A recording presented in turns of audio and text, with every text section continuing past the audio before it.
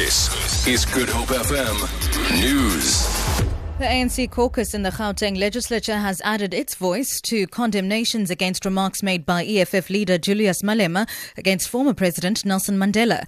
The ANC caucus has dismissed Malema's comments as reckless and unscholarly and that they only seek to divide the nation. Malema has drawn flack for saying Mandela abandoned parts of the Freedom Charter after surrounding himself with rich white men on his release from prison in the early 90s. He's said to have made the comments while on his visit to the United Kingdom.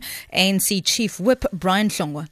Those utterances are quite regrettable. However, our own focus is on preserving and defending the memory and legacy of Nelson Mandela, the stalwart, the icon, the father of our nation. Tomorrow, the 5th of December, will mark the second year since his passing on. So as part, a symbolic gesture of preserving his gallant memory would be on the street and then, of course, reflecting on his life and times. UNISA's Economic Freedom Fighters Student Command and service provider staff have barricaded entrances to the University of South Africa's main campus in Sunnyside, Pretoria. They're demanding a response to the memorandum they submitted last week, in which they asked that outsourcing be abolished and people employed by the companies be absorbed by the institution. University spokesperson Martin Ramochela says management will be responding to their memorandum later this afternoon.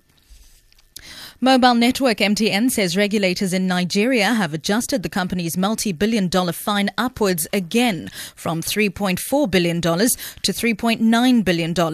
On October the 26th, MTN announced that it had been fined $5.6 billion in Nigeria for failing to disconnect up to 5 million unregistered SIM cards in a timely manner. Yesterday, the mobile network said that the Nigerian Communications Commission had cut the fine to $3.4 billion. This morning, MTN told shareholders that the fine had actually not been reduced by 35% as indicated, but actually by 25%. And finally, Germany's parliament is due to vote today on a plan to support airstrikes targeting Islamic State militants in Syria. The BBC's Jenny Hill reports.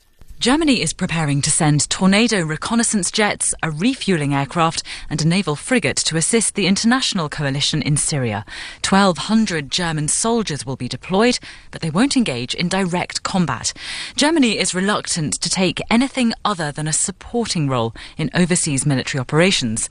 The Syria campaign is controversial here, but ministers believe Germany is now an IS target and they want to show solidarity with France.